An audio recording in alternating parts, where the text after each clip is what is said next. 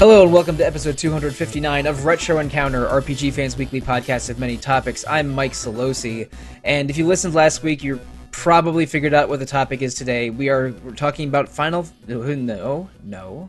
wrong fantasy.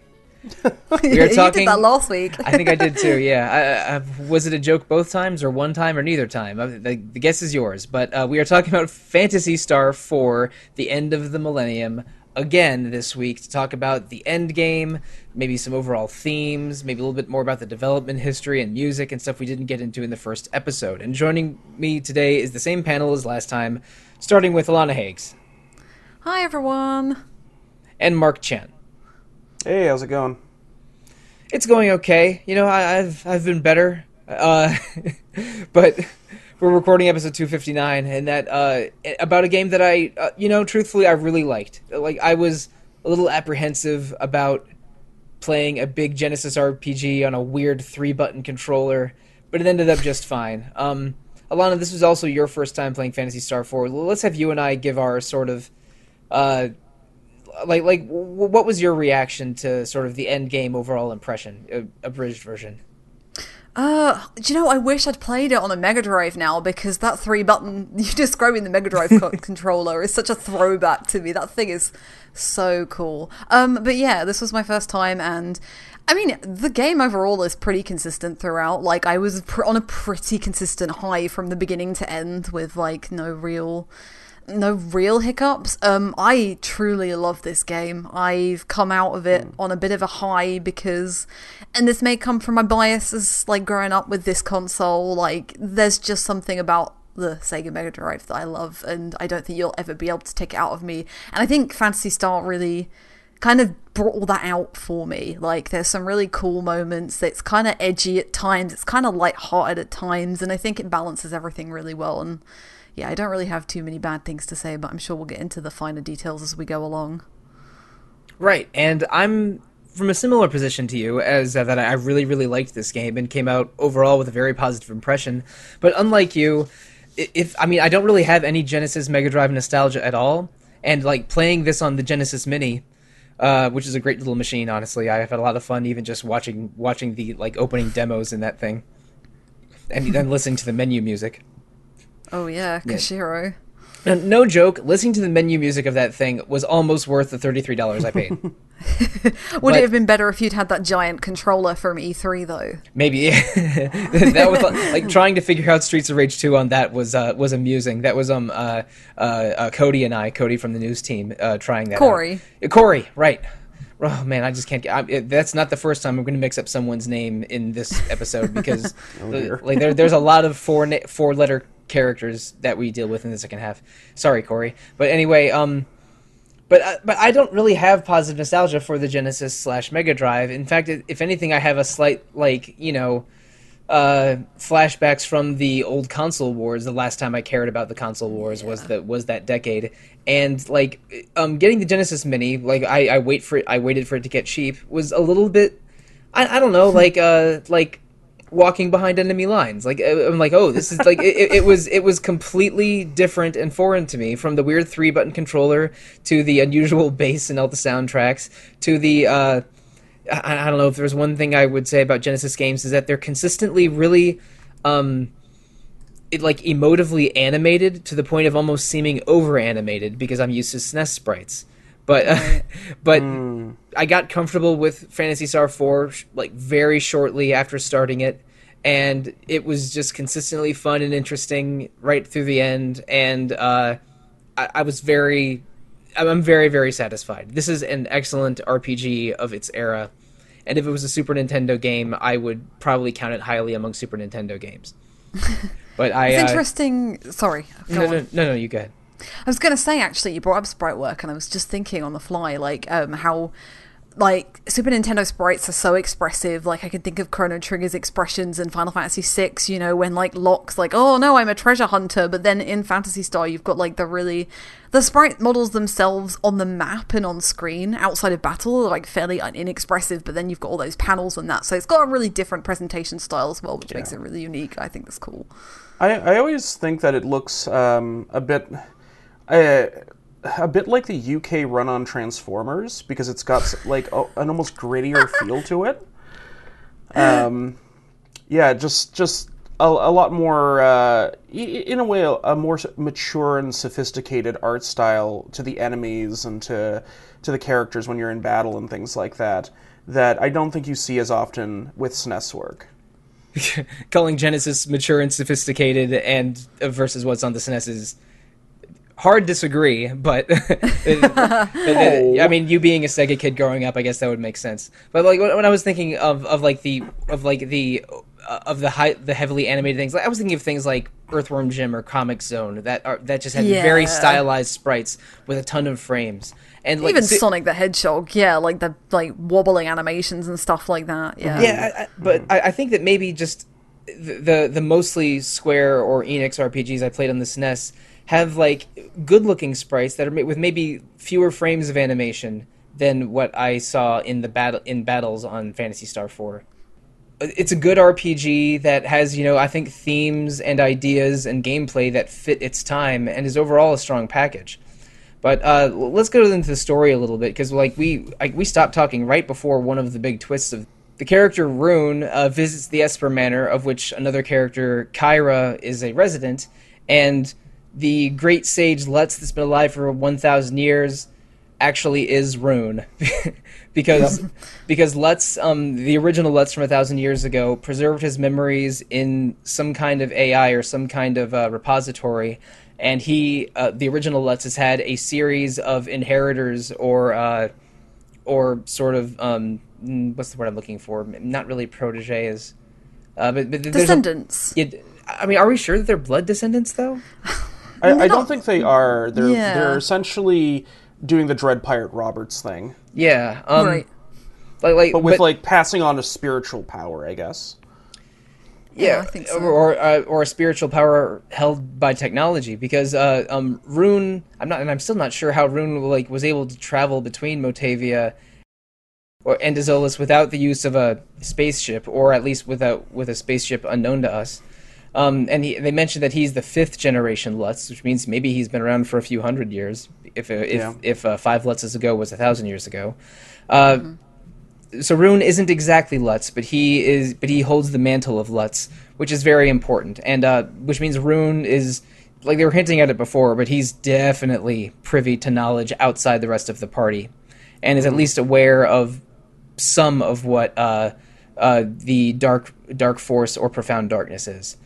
After Rune sort of touches the Lutz ball or whatever it is, and knows and is aware of where they have to go next, they go to Gremios Temple, which is the original temple where the best character used to work at. Raja. That's I told you I was going to forget names this whole podcast. Raja's old home, Gremios Temple. But right when they're trying to negotiate taking the torch from the temple to burn down the trees to get to Garbrick Tower to stop the plague and the snowstorm, since we're starting to get into layers of plot here, 3 masked men steal the torch and go off to somewhere called Air Castle. And I think if you've played previous Phantasy Star games, you already know what Air Castle is, or maybe familiar with it. It's Phantasy Star 1, isn't it? Yeah, it's Phantasy Star 1. It is actually the most frustrating dungeon in Phantasy Star 1, because in that game, Air Castle is presented like all dungeons in that pseudo 3D perspective as you go down hallways. First person, And you can't see things to the side of you, like they're always the same tiles, unless it's a hallway. There's a door you need to find in the Air Castle, which means you have to procedurally go through part of the map, turning to look right or left the entire time, tile by tile, or you will not find it. And even hearing the Air Castle mentioned in this one just gave me horrible flashbacks to that. I bet, and the music and everything. I mean, obviously you go to Air Castle by way of ship, but I believe the map is 1-to-1 with the original Phantasy Star, I think. I believe Stephen Meyerink brought this up on an episode of Rhythm Encounter. That dungeon is specifically made to match the original map in the original game, but obviously it's probably still the most frustrating dungeon in Phantasy Star 4. It's very, very long. It's not there's longer dungeons in other games, but like this is the one that I spent the most time in, and it's just a bit windy. But given like how Phantasy Star dungeons love to have dead ends, it's just like now I have to fight like 3 random encounters just to get out of this cul-de-sac. Yeah, I don't have a lot of affection for 16-bit first-person dungeons. That makes me think of games like Arcana, which is not an episode of Retro Encounter that's going to happen anytime soon, let me tell you. I'm going to add it to the list. And this was a little bit weird and difficult, and had a lot of winding corridors that kind of all look the same, whether you're just inside the castle or on one of the ramparts of the castle. And navigating a unforgiving first-person version of that seems like a nightmare. So, and it almost was. That was the thing. They were going to put 3D dungeons in this, and then budget and time was like, no, sorry, we can't do that. And I'm like, blessings in disguise, guys. Oh, Jesus, yeah. I mean, I accidentally warped out of Air Castle twice as well before I hit the boss, the mid-boss. So I had to run the dungeon 3 times.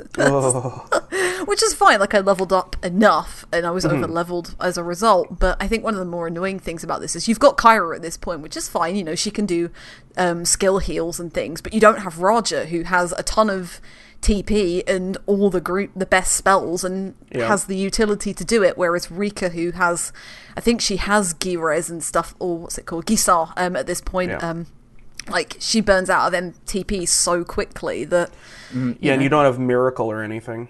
I think Raja and Rika basically have all of the same healing techs, but Raja has way more way more TP and a bunch of healing skills that supplement those.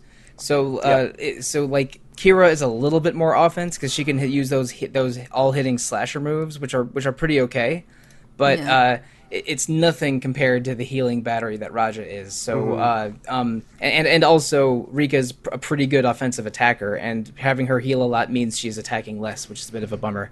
So not my favorite party going through Air Castle, and on top of that, the enemies I think are moderate difficulty. But the most annoying part is navigating it, and the second most annoying part is those 3 masked guys that stole the torch as a mid-boss, because they burn you with a really strong all-hitting attack until you kill one of them. And this is another one of those boss fights that I did do successfully, but I had one character dead at the end because I just couldn't handle their offense for 2 turns or however long it took me to kill one of them. I don't remember who it was because I beat this game about a week ago by now. I think it was Rune, but I don't 100% remember. But it was as far as the boss fights in this game go, on the challenging side. Yeah, one of the harder ones, definitely. And there is a healing point halfway through this dungeon, which is good.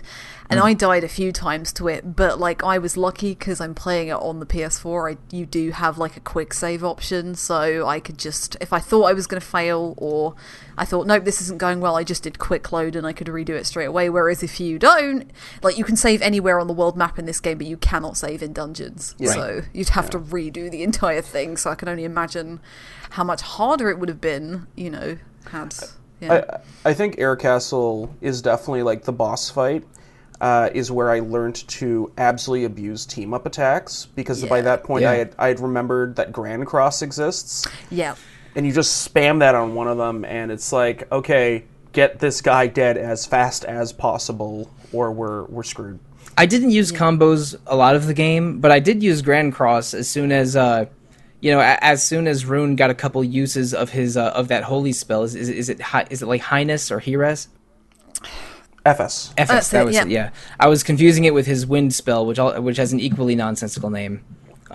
Yes. I think that one starts. I think that one starts with an H. Don't worry, it's pronounced Tandalay, not Tandal. But they never tell you that. Oh. Why? Because Phantasy Star loves nonsense names. I mean, it's space, so it has to be nonsense, doesn't it? Yeah. Absolutely.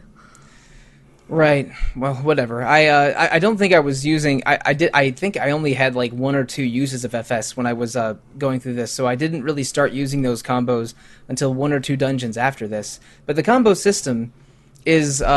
I think it's mostly discovery based. I don't think they tell you about any of them in the context of the game. But I did a couple of them by accident, just throughout the game. Like where did that attack come from? Oh, it must be some hidden thing. And then and then around when I was doing the last couple dungeons of the game, I did check a guide and saw, I can use I can combine one of Rune's fire spell with the missile spell out of Ren and get a pretty good fire missile spell, and I used a bunch of them when I was sort of leveling up for the final boss.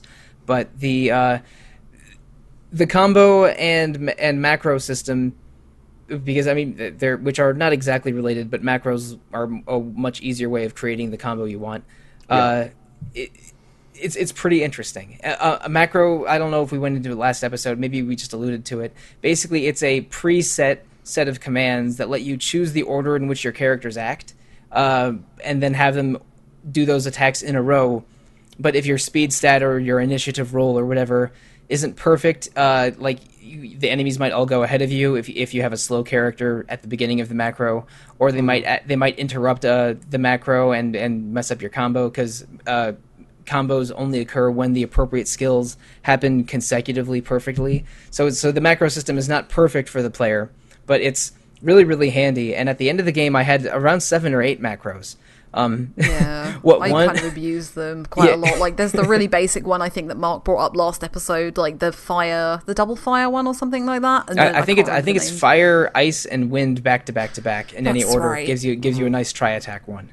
Yeah, and I use Blizzard a lot as well. But I think I think you're right, it is discovery based most of the time. But I think the really cool thing about this, doing a little bit of digging, is that most of them have multiple combinations that you can use. Like some of them, like Grand Cross, only have one. But like Blizzard has got, like, you can use this level water spell and this dark spell, or you can use this water spell and this fire spell, or something like that. Mm-hmm. Just giving me the option to do that instead of choosing every skill individually was just great. Like, I welcome systems like this. It was really cool. Yeah. Definitely. I do wish it was hinted at a bit more, I guess, in game, because like the Hunters Guild serves very little purpose except to give you your side quests. And I've always just wanted, like, why can't there just be like a tutorial guy there who gives you hints like combining this and that could make this happen? I don't know if it will, but that's up to you to find out. I think there's a couple of those in the university town at the very beginning, but I'm not sure they tell you all about macros and combos. I think they just tell you that they exist. Right. Right, yeah. To do like a quick comparison to, ironically, last month's game journal, Persona 2, which you can, there's not macro system, but you can like tell the characters what order to go in, and you set up fusion spells by putting the right spells next to each other, or the right skills. Like, isn't one of them literally called Grand Cross? I mean, the one that uses all the ultimate skills of the ultimate personas is, and I got in a pretty lengthy discussion about that. But it's really interesting comparing it, because Phantasy Star 4's like macro system is really good. Like you said, you can have like 7 or 8 different combos all set up, whereas with Persona 2 you have to go in and change it every single time if you want to do a different, like, not macro, what they call fusion spell every time. So it's like, it's interesting that something from 1993 does this better than something in 1998. They're unfair comparisons, but it was just, I was amused basically when I saw combo skills and macros and like setting, like predetermining the order of your characters kind of thing. That was kind of interesting. But back to Air Castle, you fight a boss at the end who I am 100% sure was also in Phantasy Star 1, since because he recognizes Rune as Lutz, and they seem to know each other. After you defeat Lashik, you get the torch from Gremio's temple. I believe Gremio's temple collapses, but the priest is all too happy to lend you the torch. And you use that to burn through those annoyingly immortal trees that were blocking Garrowbreak Tower, and can get into Garrowbreak Tower, which is not a tower so much as a living horror show. Right? Like the meat circus in Psychonauts or something. It looked horrible. It reminded me of, the bit in Breath of Fire 4, which is not a meat or a tower, like, but when Nina's sister is like, you meet the character who's been turned into a fleshy monster that takes up an entire building. I love a flesh dungeon, but this was like, this was really gross. Yeah, it was shades of like Splatterhouse and other icky games like that. Like even the treasure boxes are no longer the usual like silver or gold boxes you find. They're like these slimy, rusted over things, and it was just like, ugh. Opening doors is just like parting like flesh cobwebs. It's just like, oh no. But, like, and there's no explanation also, for it either. And every floor looks the same except for some that are weirdly smokier than others. And so I got a little bit stuck in these, elevators that look like rib cages a couple times, and I got lost the first time I tried to go through it, but I escaped, healed, regrouped, went back in. And I never got a game over a single time playing this game, but I did have to teleport out, go back in, teleport out, go back in a couple times in a couple dungeons. Getting to the top of Garrowburg Tower is a little bit of a challenge because I think they upped the difficulty of the random encounters here, and it's a little bit confusing to navigate. And at the top of it is another Dark Force, which you might remember from a couple dungeons ago at the where did we fight the first Dark Force? It wasn't it wasn't in Nervous. It was on the satellite. The satellite. It started with a K. Was it Kuran or Zelen? No, the second, the first one you said. Kuran. Yeah, Kuran. Yeah. In the Kuran satellite, and your characters have an understandable reaction. Wait a second. I thought we beat Dark Force, and everyone's like, "Well, I beat Dark Force 1,000 years ago. I don't know what's going on." Grand Cross definitely works on this dude, but it's a lot of darkness and lightning spells, medium challenging boss fight. At the end, your characters regroup a little bit and they get an emergency signal from Motavia. Although Dezolis does seem like that the blizzard has ended and sunshine's returned, so at least there's a small victory there. But Roger was right. Yeah, the whole time. Roger was right the whole long, and Roger got better, but it still needs some more bed rest before he can join you. And Kira returns to the Esper Manor, so you're down to a party of 4 again. You return to Motavia after the distress call. You talk to Demi. Demi can't rejoin you either. And now the game opens up a little bit because all of the side quests have unlocked at the guild, and you're given a hovercraft at the very beginning that lets you finally go over oceans and explore the rest of Motavia. Let's talk about the side quests a little bit because in the first half of the game they do unlock a couple. If you go to the guild town Aido and visit the guild, they give you side quests that have money rewards, some more significant than others. And allow you to, get some extra materials and extra story moments. And I think some of them are among the more interesting story bits in the whole game. One of the ones in the second half of the game where you have to find 2 girls that went to the big city but didn't understand how money worked because they led a sheltered life, and you have to pay their you have to pay their bail, which is equal to your reward for the mission, which is amusing if annoying.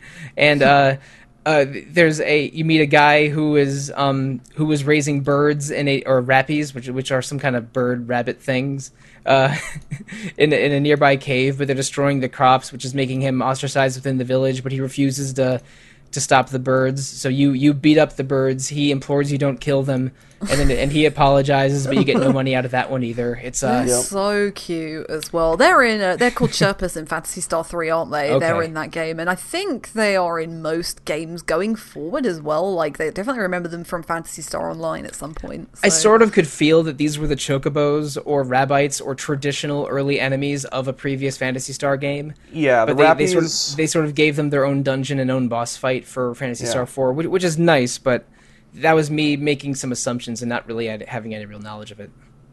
I just love the design of the Rappies in general. Like, they are just the cute little fat chocobos that you want a plushie of, whose one attack is to look at you with their big beady eyes and do 1 damage. Right, yeah. They really stand out as well, because you don't really fight any normal, organic animal, mammal, bird, anything. For the rest of the game, it's aliens and big bugs and even bigger bugs and robots monsters and shadow knights. Yeah, and now you just got these little birds, which I think are really cool. The side quests are really cool. Some of the early ones, there were really stupid ones. You have to go and save someone's dog, and you have to go and buy this particular pastry to go and get it out from somewhere. Or I couldn't find that pastry. I had to check a guide for it. It was it's in a bakery that's off of the map in one town. Yeah, you have to go like round the side of it, and it's Yeah. like, come on. Yeah. Yeah, and then there's the one where you have to. Oh, there's something with like a boy goes down a hole to try and do something, and he's been swallowed up by a big snail, and oh no, it's just. Yeah, there's some cool references to previous games as well, like the Rappy quest, and I think one of them. The last refers, one, the last one yeah. is definitely a reference because it's about it's one of those tech facility dungeons, which are honestly my favorite kind of dungeon in this game because they have the coolest music and do. and feel a little bit less monotonous than the big caves or whatever the hell you want to call Garberg Tower. But this one was called Valhall Fort, which I think was a location from a previous Phantasy Star game. It has all of Ren's best equipment in it, so that makes it worth checking out immediately. And I think it's also Demi's best equipment, but because the androids share a lot of the same materials. But at the end, you meet an AI named Daughter, and you get some backstory that there was an AI named Mother, which seems like a villain from a previous Phantasy Star, but I don't know for Mother sure. Brain. Mother Brain. Mother Brain, okay. From Phantasy Star 2. Ah, Yeah. to be Phantasy confused Star, Phantasy Star 2, starring Samus from Metroid, Yes. Yes. and Robo from Chrono Trigger, which in the future. But anyway, so they mentioned that there was a Daughter project where they sort of created a new AI to hopefully take over the maintenance of all of Motavia's systems. But the project was shelved. Daughter is sort of incomplete, she's an incomplete prototype, which she's not aware of. So when Ren tells her this in his very matter-of-fact, emotionless manner, Daughter does not react well and sends some robots after you, which aren't hard if you because you have a couple really powerful electricity spells by now out of Rune and Ren. But it's weirdly tragic where you basically confront an AI with an uncomfortable truth, and she reacts very defensively. I say she only because she's called Daughter, and she like begs not to be turned off, but you sort of have to turn her off. And it was like, I was like, oh, this was an unexpectedly dark, bittersweet end to this side quest. Yeah. At least I got 80,000 Phantasy Star money out of it. So funny about that, you do not actually have to go to the guild to start this one. You can do this. This last quest can be done pro bono, and in sort of PS4 community, like fandom communities around the years, it's seen as the morally correct thing to do is to not take the reward version of this because Daughter was just so resonant. I am making the morally incorrect decision because 80,000 Meseta is worth 8 Stardews, and I care much more about 8 Stardews than making the morally right decision in a game that doesn't have a morality system. Yep. That makes sense, though. I think that's really interesting. Yeah, it is cool. They do reflect on... Actually, they do this with all the quests, don't they? They always have, like, a little bit of dialogue when you hand the quest into the guild. They're always like, oh, what if we did the right thing? Well, this kind of stuff isn't really the best thing for us to do. And they do that with this quest as well, which is just... Yeah, it's really cool. And after you are satisfied with exploring both of the planets and done whatever side quests and buying stuff, whatever you want to do, the next place to go to is Soldier's Temple. And you get the character with the least backstory in the whole game joining your party, Seth, who is an archaeologist or historian who proffers compliments a lot. Is maybe his biggest personality trait. Yes. I mean, this is a pretty basic dungeon to go through, and yeah, it's like every floor, isn't it? He like stops, he's like, oh, you're so strong, and Chaz is like a little bit unsure, everyone else is just happy to have him along kind of thing. They're going after something to find where... Oh, yeah, they're going after an item that will direct them to Rykros. Thank you. And because Rykros is mentioned to them by the people in Gremios Temple after you take down Garroberg Tower, but they're not really sure what Rykros is or what's important about it, but they know that it's the key to stopping Dark Force. Right. And right. At the end of the dungeon, I forget what the item is called, but you get an item that basically emits it's like a wand or a baton or a torch that emits a light. And after you get the item, Seth turns into Dark Force. It's unclear to me if Seth was an agent of Profound Darkness all along, or if Profound Darkness sort of reached out with an invisible tentacle and turned this innocent man into a Dark Force avatar. I am 50-50 on that. Yeah, Yeah. I don't think there's consensus either. Like, I don't think anyone actually knows which way it went. Right. And there's been a lot of fandom back and forth about it. Yeah. Yeah, I feel totally like understandable. Yeah, I feel like it's just very random. It does kind of like hammer home that Dark Force is kind of everywhere now, and it's just he's been buried away and hidden away in a couple of dungeons, but this one it's like it can literally be a person now, kind of thing. So it's like kind of an serious. Agent Smith situation where the Matrix can turn any person connected to the Matrix into an Agent Smith. But they're about to explain it anyway. As soon as we get into the Profound Darkness stuff, so right. That's right, yeah. But I mean, you learn it very soon once you get to Rykros. Yeah, I was going to say that fight as well was kind of difficult. At least that one you can save before. Mm-hmm. But the annoying thing is you've only got 4 party members, and you've only got 4 party members for a while, and like... And it's just, this version of Dark Force does more damage than the rest of them because it's more physically based, so, yeah. Mm-hmm. And it was a little bit annoying. And you might not expect it, because you go into the temple, and Seth, as an archaeologist, wanted to check out the temple, was his whole reason for visiting, his whole reason for accompanying you. And then you get the item and you leave the temple. It doesn't feel like a boss fight. Like there's no. I mean, as RPG players, we're used to seeing, oh, okay, the hallway's opening up. Oh, okay, this feels like the end of the area. Like yeah, and like every boss before it, you've had like a bit of dialogue to go. Like, oh no, I can feel some energy from here or something. Or you've seen like Dark Forces sprite in the background. But this one's just like you leave the temple. And there's a cutscene, and oh no, the man's exploding, and oh no, it's Dark Force. Oops. And it's, I think, I thought it was maybe a little harder than the one in Garrobark Tower. It's not as long a dungeon to deal with before fighting it, but it's, like you said, it deals more damage. You only have 4 party members. I mean, they're the best 4 non-Raja party members, so it's still, you're still all right. But after this, like, you get the idea that there isn't one Dark Force. Dark Force probably won't die until you learn the secret behind it, and then you go back to the space station. You realize that the item you got from the Soldier's Temple. I apologize, I forget what it's called because my memory. It's the Arrow Prism. Right. Ah, that's it. And basically you do some triangulating. Ren does his thing, and you understand that the Arrow Prism is directing that beam of light to a completely undetectable 4th planet in the Algo system. And so you fly out there, and Rykros is that planet. Like Rykros was a vague concept before, and now it's a planet, and on this planet is the secret to defeating Dark Force. Yep. And the caretaker of Rykros wants to test you before divulging his secrets to you. You have to go visit 2 towers, the Tower of Courage and the Tower of Strength. They're 2 medium-sized dungeons that have a bunch of good end-game equipment in them, so you definitely want to check these towers out. Mm-hmm. And annoyingly, I mentioned this before, but annoyingly the bosses are light elementals, so a few of your light skills won't really work on them, including Grand Cross. Yep.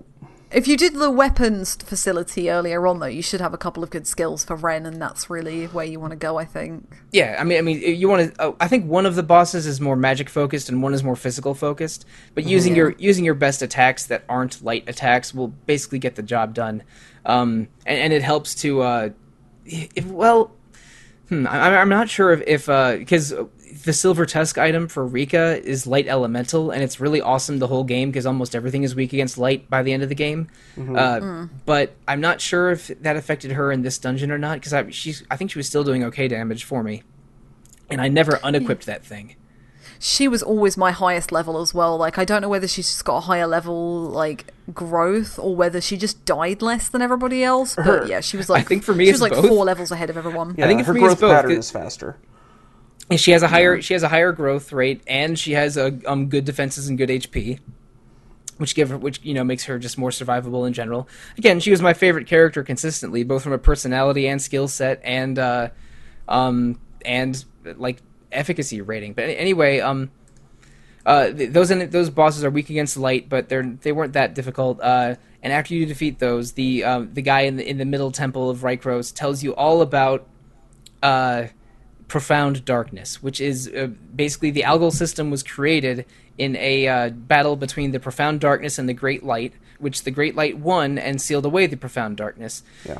And the Great Light created the Algol system and everything that existed there, and then left, presumably, to another star system.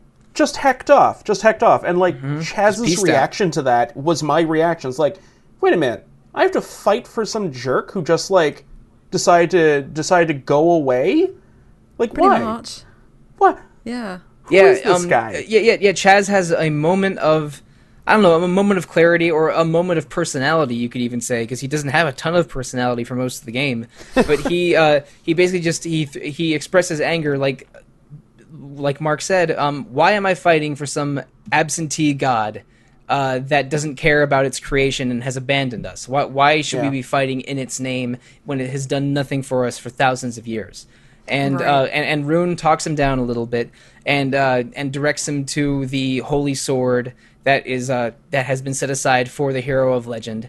Chaz picks it up. It's called the Alcidion, and has visions of every previous Phantasy Star hero, all of the chosen ones from 1,000 years ago and 2,000 years ago. If you're a Phantasy Star player, this is probably really cool. But for me, it was like, I was like, oh, look at all this anime hair. That's It's- It's still, They it's still don't- cool. it is. Yeah, they don't include Phantasy Star 3. No, they don't, do they? No. Because they Phantasy Star don't. 3 was not one of those 1,000-year conflicts. It was in between 2 and 4. It's true, yeah.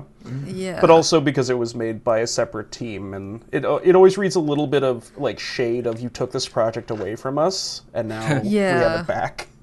Yeah, it's kind of a spin-off, isn't it, in a way? It happens tangentially to the other Yeah. games, and Yeah, it's like... it's the dawn of yeah. Ys of Phantasy Star, sure. Yes. But after you learn about Profound Darkness, you return to Motavia, and every character that you had the whole game minus Alice basically joins you in the space launch hub, and you have your choice of 5th characters for the end game. And I naturally chose Raja. But it's cool that you have your and Alana, this is a bit of a Skies of Arcadia moment. Like, oh, we're at the end. We have our core characters, but we get to choose our final one. Yeah, very It's not much bad. so. I did the same as you. I picked Roger, I guess, because then you've kind of got Rika for extra damage consistently, haven't you? And then for casting Roger- Saner. Yeah, and for casting Saint Fire, if that's what it's called. Yeah, Saint Fire, Roger's like magic spell. But yeah, like Yep, it's a good holy spell. I think it's about the same as FS, except I think Rune has higher magic damage Yeah. in general. Yeah, Yeah. I think so. But yeah, like it is a really cool moment that like they just dump it. I like the way everybody just kind of turns up, like Kyra and Raja accompany you back on the ship, and then Yeah. everybody else is just like, yeah, we're here now, and it's like, oh, that's nice, It's like, oh, Han, you showed up. Huh. right? Yeah, Hey, Raja, you want to come along? yeah, definitely. I would have preferred that Han's girlfriend join us instead of Han. Yeah. Yeah, He's- she's cool. I do love... She's cool. He's annoying. Saya, that's her name. Yeah. I love going back to her classroom and reading all the books, by the way. Just, like, all the... Like, the Golden Axe Adventure coloring book or whatever they have in the bookshelves. Oh my god. Yeah, She sounds like the best elementary school teacher ever. Oh, right? Yeah, right. That's Oh great. my god. But then we have the extra tower. Right, the Tower of is it Rage? Yes, anger. Wrath? Anger, rage, yeah. Anger. I think it's anger. Yeah.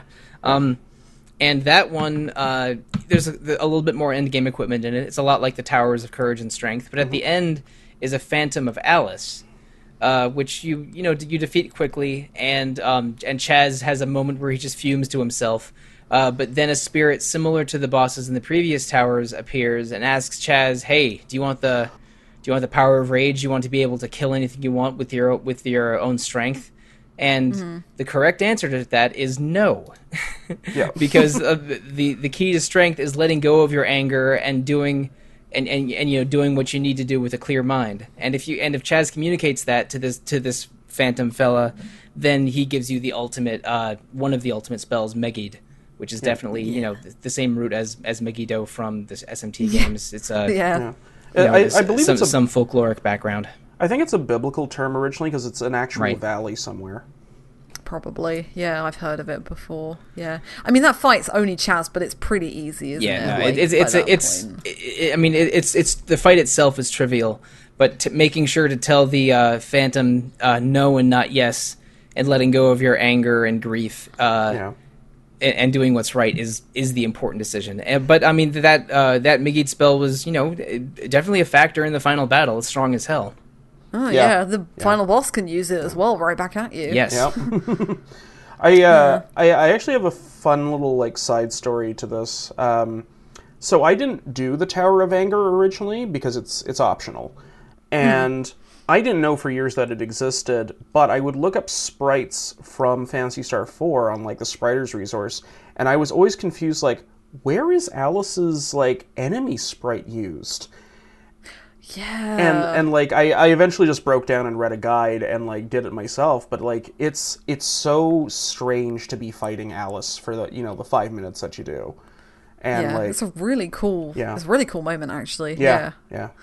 It's really it's one of the few times where the game uses in-game engine and surface dialogue to communicate a big plot point instead of one of those manga style cutscenes. Yeah, which that's is true. Which is interesting because they could have made a cool cutscene out of that. Yep. But instead maybe because it was a side quest. I don't know.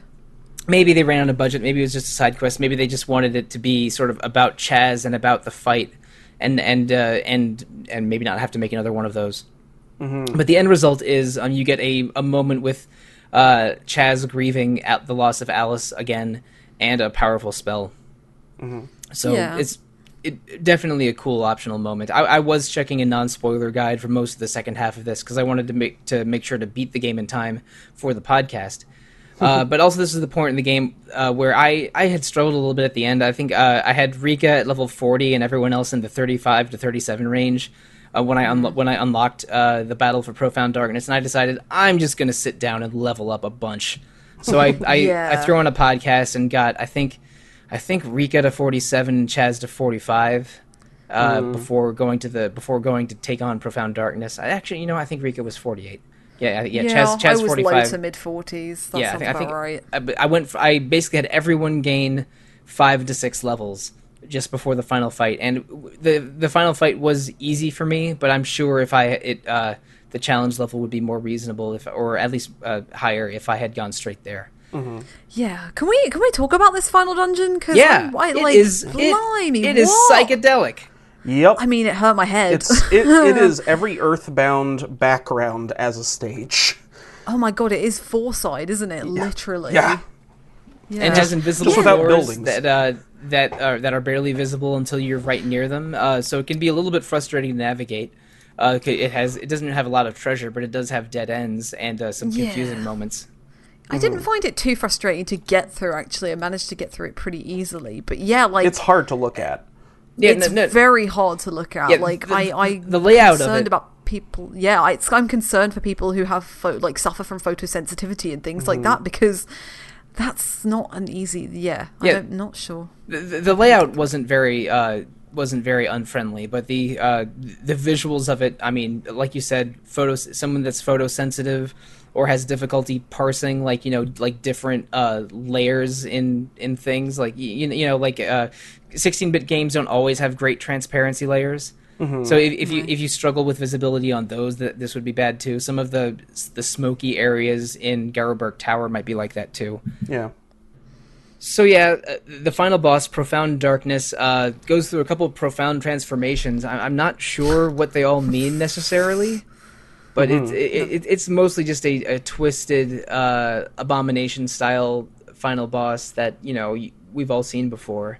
But it's cool that it's multi-stage and escalating at least. It brought the drama as a final boss. Mm-hmm.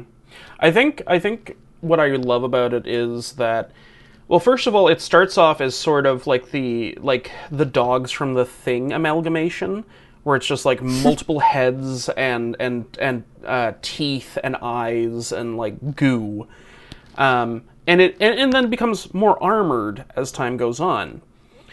But the thing that struck me was this is sort of an inversion of what Square Enix tends to do with its bosses, where you go from human to kind of all out I guess, transcendent deity monster thing.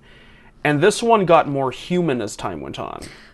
Yeah, it does. It becomes like a female, like a typical female body with, everything out kind of thing, and yeah. And the biggest shoulder pads, like just these shoulder plates that could eat God. It's the 90s. Yeah. It's not too difficult. Again, I think I was around the same level as you, Mike. And yeah, I had the macro set up for like, what's that? There's like an ultimate spell where you use the main 4 characters like best skills, and it does like I think it's 9999 or 999 damage, and that shaved off a considerable amount of the last 4. That's like Mega Destruct or something.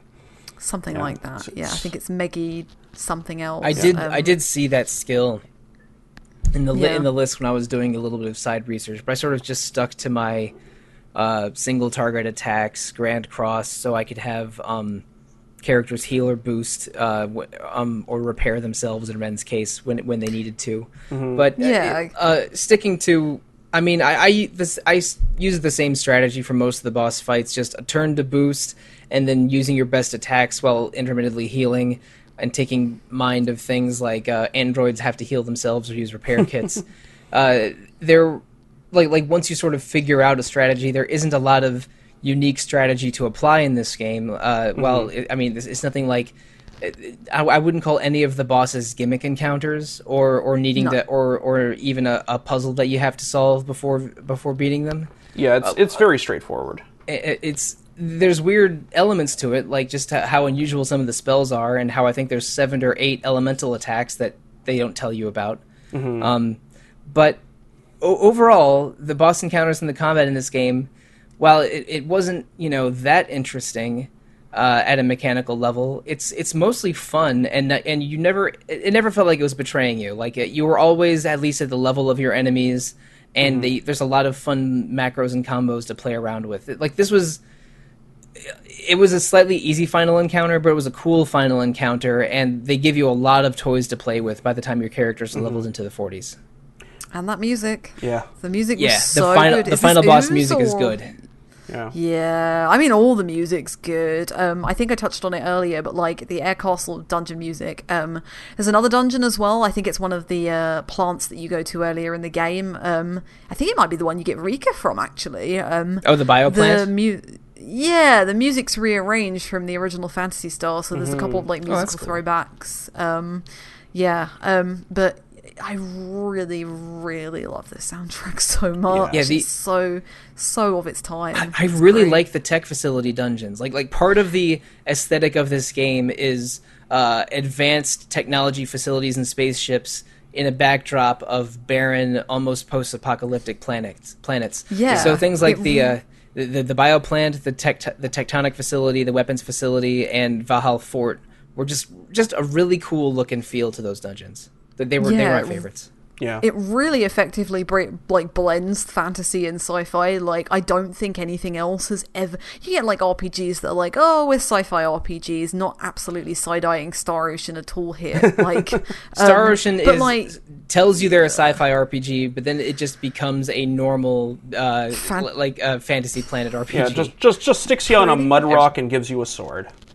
Pretty much, yeah. But this does the same. Like, you've got swords and things, but not only have you got swords, like they're laser swords at certain points, and you've got boomerangs that have got lasers, and you've got claws, and there's guns, and you've got a mage with you who uses a staff. So but it really effectively blends it because, like, all of these planets are kind of withering away. Like, it's post.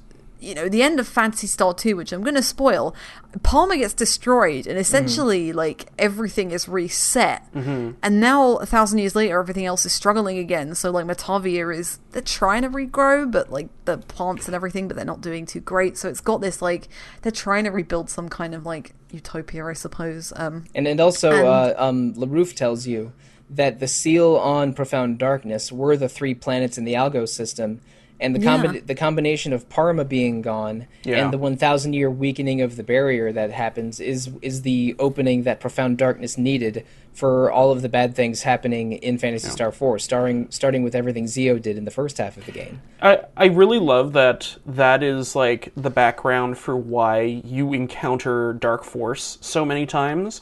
Like not only has Dark Force been in the past sort of like a symbol of the weakening of the seal, but now it's so weak that he can turn up multiple times. Whereas like in the past it was like, once in 1,000 years he turns up. It's a problem, sure, but get the heroes together, he's done. Now it's like, no. This is a problem several times bigger. And we have to face it. They basically justify Dark Force's existence by saying he's the agent or the avatar of something bigger, and because this is the best opening that Profound Darkness has ever had, Dark Force can revive and reload and attack again, again like 3 times over the course of a few hours. Yeah, of exactly. gameplay. So it recontextualizes Dark Force in a way that is, I think, pretty cool. Like it makes the conflict in Phantasy Star 1 and 2 maybe seem a little bit more trivial than what's going on here, because again, like this is the end of the millennium. This is the cap off to that story, I guess, or the Great Light versus Profound Darkness story. But it adds weight to the final conflict and is cool. Like Profound Darkness feels like a genuine threat at the end. Yeah. Yeah, I don't really see many series like kind of embrace their history as well as Phantasy Star 4 does. Like, I think we discussed this last episode, right? We said, like, I don't think it feels overwhelming. As somebody who's never played Phantasy Star 1 or 2 or 3, like, I don't feel like I'm missing out on tons, but I can see, like, the references. And, like, I mean, Rika herself is a reference to, is it Nay, Nay. in Phantasy Star 2, who is a Newman as well. And, like, there are things that you can pick up on, and you can tell that there's, like, this great sense of millennium history, like from 1,000 years ago and things, but like it does it really well, and it does it, and we talked about how it's delivered in game, and yeah, like I don't think I've really, like, other games can do it, but they do it in a way that makes you feel like you have to have experienced them or played them or read extensive Wikipedia articles on or something like that. This is just kind of like, it really celebrates the entire series. Like, even if Phantasy Star 3 is kind of to the side kind of thing. Like, I read an article, I think it was on Kotaku or somewhere, where someone was saying, like, this is, like, one of the best examples of utopia being realized, or trying to build up utopia and acknowledging this kind of, like, where the previous games had been, like, in better situations or in worse situations. And, like, it really hammered home to me, like, yeah, this is a really great way of, like, celebrating the entire series rather than just being like, oh, I'm going to pluck 1 or 2 themes out of your previous game, or, oh, it's a direct continuation, you have to have played Digital Devil Saga 1 or something like that. Yeah, I was thinking specifically of the Kiseki Trails series. If you jump in on Trails of Cold Steel 2, which I finished a couple months ago, you will be completely lost if you know nothing about Cold Steel 1 or Sky or the or Crossbell. I mean, yeah, if you jump into Cold Steel 4 next week, kids, I highly recommend you don't. and if you play Dragon Quest 5 or 6, like when you get to the Zenithia stuff, it like you might be aware that Zenithia was in previous games and that there's a shared legacy here, but those worlds don't even resemble each other, and they feel like completely standalone games that have magically the same floating castle in them. But Phantasy Star 4 is good on its own, but it very openly acknowledges all 3 of its predecessors and celebrates them, and gives you a little bit of an explainer or a little bit of a post-mortem on them to put everything happening in Persona in a Phantasy Star 4 in context. I'm just getting every name wrong today. I don't know what this is about, but so it's a good version of a sequel that is, that takes advantage of storytelling techniques to create a setting that feels bigger than it is. Like, there is the world of Phantasy Star is bigger than just Phantasy Star 4, and you can feel the size and impact and lineage of it, even if you haven't played the previous ones like me. Yeah. Right, yeah. This was a futuristic RPG that made 16, 17 years ago, But I feel like it held up. Like, me having no background with the Genesis, no background with Phantasy Star, I really enjoyed this thing, and it made me at least Phantasy Star curious, and definitely more interested in going to my Genesis Mini and listening to that Yuzo Koshiro menu track a lot again.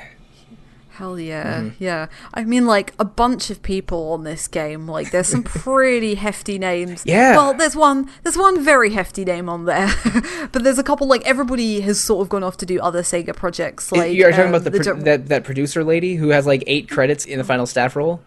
One R Kodama, yeah? Who is R Kodama? Well, Phoenix Ray, yeah. Which is fun because like she started off at Sega as like a graphic designer for like Alex Kidd, the original Phantasy Star, Altered Beast, and Sonic 1 and 2. And then like I think Phantasy Star 4 was her first director's effort, and Jesus, that's a pretty good first director's effort. And then she went on to direct Magic Knight Rayearth, which is maybe less said of the better. I'm not sure what the consensus is on it. But People I like like that MK. game. I remember when I was when I was perusing very sketchy emulation and ROM sites like 15 years ago. People were trying to sell others on the Magic Knight Rayearth game. Yeah, yeah. It's not great. I've played it. It has its but fans, it's at but it's least. definitely not bad. It's not a bad game. Okay, yeah, all right. But yeah, like I think the main thing's really like she goes on to be a producer for like my favorite video game of all time, obviously, which I won't name for reasons, but you can see like there are things in Phantasy Star 4 that I noticed, and like you brought up Skies of Arcadia's like party system at the end, where you know everybody you've been with comes back at the end and you pick who you want to take with you, and there's lots of shared DNA between those two games that I spotted. Like, you know, you've got the vehicle segment, you've got like the kind of rebellious adventurous spirit and things like that. Like there's so many little things in there that Reiko took. I think also like the shared optimism of the cast. Yes, definitely. Yeah, there's just like a general positivity and a warmth that all the cast members have. You know, despite Rune and Chaz going at each other, that you can definitely yeah, see. friendly rivalry is good because Skies has that as Yeah. well. Like, you know, Vice and Ica are always bickering with each other for some reason, but they're fine, really, for different reasons. But yeah. Maybe this is an unpopular opinion, but my favorite character to pick at the end of Skies of Arcadia is always Drachma. Yeah, that's not. I don't think that's the worst decision ever. I think Gilda's probably the hardest one to do it with because he doesn't really have any defensive or like he's not the most No, defensive. I just use Spirit Charge 75% of the time for Drachma. It's awesome. I love Drachma. Skies of Arcadia is great. Yeah, it is. Shame we can't podcast about it. We will as soon as there is a more accessible version, and I promise you that to you, Alana. And I don't mind saying that on the podcast either because it's You've said it multiple times. yeah, it's a game I would love to play again. I played that game I know. once in like 2003 and once in like 2006, and it was dope as hell both times. And in fact, my GameCube copy is on loan to another RPG fan staff person who I hope enjoys the game. Yeah, I know. when she gets around but to yeah, Kodama also is behind the Seventh Dragon series. So. Oh yeah. Yeah, she is. I remember- Yeah, so she's got a pretty hefty. I think she got like a big industry award like last year, and I think it's well deserved. Like, I think it's really cool for me to have like my favorite video game was produced by a really like a positive influence in the industry, and also like at a time where like it was still kind of a boys thing. Yeah, you know? there aren't like, a ton of women in director or producer roles. even still. Even today, but going far back as to the mid '90s, that's impressive. Yeah, it's a really cool thing to have. Let's talk about what we're doing in the Retro Encounter near future. Next week is going to be, I think the episode posts on October 29th or 30th, which is very close to Halloween. So we're having a very spooky episode all about vampires to coincide with a feature about RPG vampires that I think is posting on Halloween itself. So we're going to have a very bloodthirsty final week of October on RPG Fan in general and Retro Encounter in particular. Then coming in November, we're doing an episode dedicated to Finding Paradise, the Kangao visual novel 16-bit storytelling game of which A Bird Story was a prequel to. It's the second game in the trilogy that starts with To the Moon, then Bird Story as a guide-in chapter, and then Finding Paradise as its second game in the trilogy, with the last game coming later this year. So in anticipation of that third Kangao game, we're doing an episode on Finding Paradise. And after that, we were doing 2 episodes on Final Fantasy X-2, the girl power sequel to Final Fantasy X, about looking for a man. Not all the time. But All right, that's fair. It's a part of it, yeah. That was an oversimplification on my part, but I also haven't started the game yet because I still gotta finish Finding Paradise. So, but yeah, a few weeks from now, you will get 2 episodes on Final Fantasy X-2 from us. We have plans for the rest of the year, but they're a little bit far off, so I don't want to talk about all of them yet. But if you have questions about our future plans or suggestions for future episodes or whatever you want to ask, please email us retro@rpgfan.com. RPG Fan has also many other ways to interact with us, including message boards, the Facebook page, an Instagram page, a Twitter page, a Discord server, a Twitch channel with something streaming almost every day of the week, and all of those venues are called either RPG Fan or RPG Fancom, and the place where they all begin is rpgfan.com, where you can also find 3 other podcasts: Random Encounter about randomness every 2 weeks, Rhythm Encounter about RPG music every 2 weeks, and Phoenix Edge, a weekly podcast mostly focused on current events. You can review Retro Encounter or those other 3 podcasts on iTunes or Google Play or Podcast Addict or whatever listening venue you choose. Please provide feedback. It does help, and we always appreciate it. And speaking of appreciated feedback, how can you, the listener, reach out to we, the panelists, directly, starting with you, Mark? So you can find me on Twitter at March of the North, and that's pretty much the best way, or you can message me on the site. I'm just mark@rpgfan.com. And Alana? Same. Twitter's probably the best place for me. I am at Alana Higgs on there. If you want to email me, I am alanah@rpgfan.com, and I sometimes lurk in the Discord as well. I'm Alana on there, so just give me a DM or just at me on there. I'm usually in the podcast channel, so yeah, cool to talk. And for me, if you want to reach out to me directly, the best way to do so is also Twitter. I am at The Real Monsoon most of the time, at Evoker for Dogs other times. I am Monsoon Mike on RPG Fan's Discord, and my email address is solosi@rpgfan.com. But I also answer all of the emails for retro@rpgfan.com. So Mark and Alana, thanks for guiding me through my first journey through a Sega game that isn't Golden Axe. Oh, I should say my first Sega game from before 1999 that isn't multiplayer, because I have beaten a couple. I have played a couple Dreamcast games, but Power Stone. But again, I had such little exposure to Genesis and Saturn that this really, again, I almost felt like I was, I use the phrase like going behind enemy lines, playing the Genesis Mini, and it was it was foreign enough, and I had such old animosity from that time that I think it's an apt analogy. But this was a perfect game to do it because it is a like top class RPG of its era, and it was a blast playing a Phantasy Star game for the first time. It was great. Yeah. I loved it. Yeah, I really am going to play the rest of the series eventually, but definitely. It makes me want to go back and play number 1 again and just like slog through that. Mark, the way you were describing Air Castle in Phantasy Star 1 makes me pretty sure I am not going to revisit Phantasy Star 1 through 3 and just keep my Phantasy Star memories very positive and from a top-down perspective in Phantasy Star 4. I'll be honest. But the Switch one's got the maps on it now. Play the Switch one. You won't get lost. It's actually... And they've adjusted the difficulty a little, so it's not as punishing as it used to be. It is the ideal way to play this. Play Phantasy Star 1. I think the ideal Phantasy Star experience is playing Phantasy Star 4 and none of the others. Thank you, good night, and good luck.